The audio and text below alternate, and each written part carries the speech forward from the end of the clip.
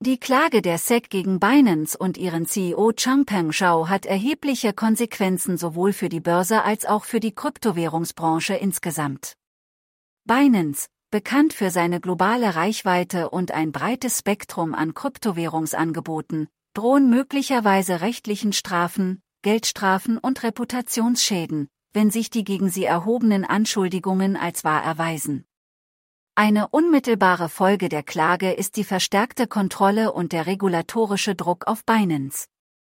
Aufsichtsbehörden in anderen Gerichtsbarkeiten können sich an den Maßnahmen der SEC orientieren und ihre eigenen Untersuchungen zur Einhaltung lokaler Gesetze durch Binance intensivieren. Dies könnte dazu führen, dass Binance seine Geschäftspraktiken anpassen muss und möglicherweise den Zugang zu bestimmten Märkten einschränkt oder in Zukunft mit strengeren Vorschriften konfrontiert wird. Darüber hinaus könnte die Klage weitreichendere Auswirkungen auf die gesamte Kryptowährungsbranche haben. Es erinnert daran, dass auch etablierte Kryptowährungsbörsen nicht immun gegen regulatorische Maßnahmen sind.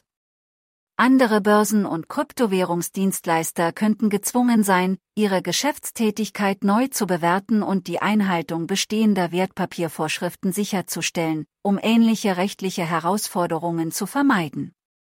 Die Klage verdeutlicht auch die anhaltenden Spannungen zwischen Regulierungsbehörden und der Kryptowährungsbranche. Da Kryptowährungen zunehmend an Aufmerksamkeit und Akzeptanz gewinnen, konzentrieren sich die Regulierungsbehörden zunehmend auf die Festlegung klarer Richtlinien zum Schutz der Anleger und zur Aufrechterhaltung der Marktstabilität. Diese rechtlichen Schritte gegen Binance unterstreichen die Notwendigkeit für Branchenteilnehmer, proaktiv mit den Regulierungsbehörden zusammenzuarbeiten, solide Compliance-Maßnahmen zu ergreifen und auf regulatorische Klarheit hinzuarbeiten. Darüber hinaus könnte die Klage kurzfristige Auswirkungen auf die Marktstimmung haben und möglicherweise zu einer erhöhten Volatilität der Kryptowährungspreise führen. Anleger könnten bei der Zusammenarbeit mit Plattformen, die einer behördlichen Kontrolle unterliegen, vorsichtig werden, was zu einer Verschiebung des Handelsvolumens und einer möglichen Umgestaltung der Kryptowährungslandschaft führen könnte. Zusammenfassend lässt sich sagen, dass die Klage der SEC gegen Binance und Changpeng Zhao den anhaltenden Kampf um ein Gleichgewicht zwischen regulatorischer Aufsicht und der Förderung von Innovationen in der Kryptowährungsbranche unterstreicht.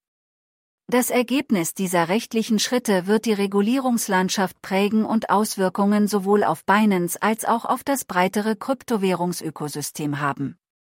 Da sich die Branche weiterentwickelt, wird die Zusammenarbeit zwischen Regulierungsbehörden und Branchenteilnehmern von entscheidender Bedeutung sein, um einen Rahmen zu schaffen, der Innovationen unterstützt und gleichzeitig die Interessen der Anleger schützt.